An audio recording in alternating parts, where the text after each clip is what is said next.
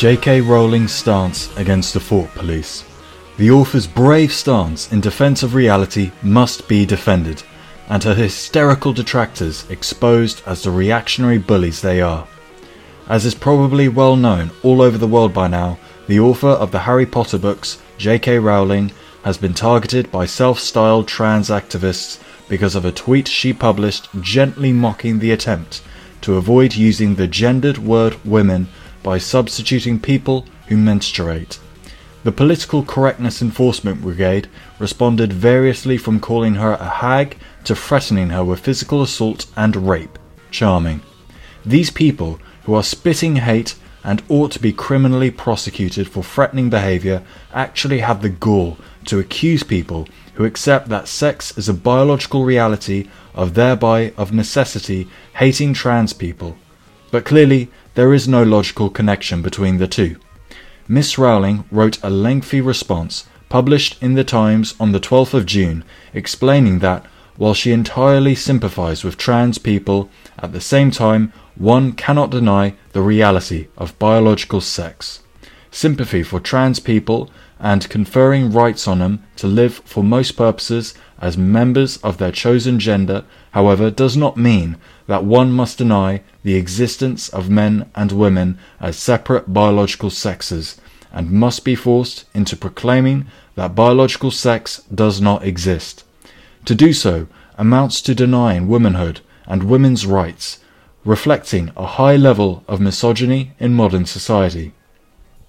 It seems incredible that Mrs. Rowling's eminently empathetic and sensible approach to this issue, which is undoubtedly in tune with the attitudes of the overwhelming majority of British people, has given rise to howls of abuse, with various actors who became famous acting in the Harry Potter films, for example, rushing to denounce her and exclude her from their friendship. It is, however, they who must be denounced as idiotic in the extreme. Of course, they are entitled to their idiotic views, but these are not of a nature to demand the breaking off of friendships, much less threats of physical assault and rape. As regards attitudes towards trans people, one would break off a friendship with someone who proclaimed trans people should be beaten up, killed, or even deliberately taunted or ridiculed. But even if you disagreed with a person who thought, for instance, that allowing people to change their birth certificates was a step too far, would you really break off a friendship for that reason alone? Or with someone who was against allowing those who are still obviously anatomically male to use a woman's changing room or to reside in a women's refuge? Or with allowing someone whose body originally developed as a male, thus conferring superior strength, to compete in women's sports?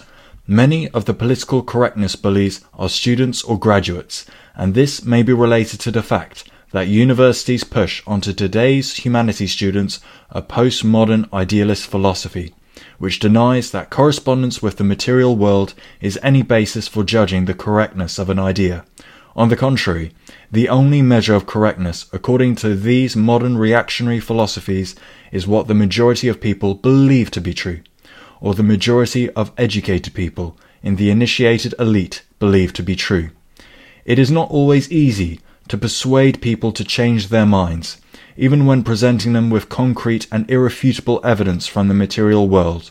So if you deny material reality as a criterion of truth, how do you change attitudes sufficiently to impose a different idea and have it accepted by the majority of public opinion, thus making the new idea true in the postmodern sense? Well, you can try charming them into compliance, but when this doesn't work, which it won't with the more down-to-earth types, all you can do is to bully and terrorize them, in the hope that fear will shut them up. What else can you do? And in that respect, how are you different from the people you no doubt deplore who advocate killing, maiming, or otherwise severely punishing people who give up their former religious beliefs? For some unfathomable reason, being politically correct is often attributed exclusively to people who are left-wing. Marxism is of course normally considered to be the essential philosophy of the left wing. But Marxist philosophy is dialectical and historical materialism, which has as one of its most fundamental tenets that ideas are true only if they are in accord with material reality, regardless of what any number of people, learnt or otherwise, might believe. At one time, practically, the whole of humanity believed that the world was flat, or that the sun revolved around the earth, but their belief did not make it true. And it follows that, however many people are bullied into believing that there is no biological difference between male and female, it will never be true. Vive la différence! Defend women's rights. Don't try to obliterate them. Denounce the thought police. Stand up for J.K. Rowling and all those who defend the truth.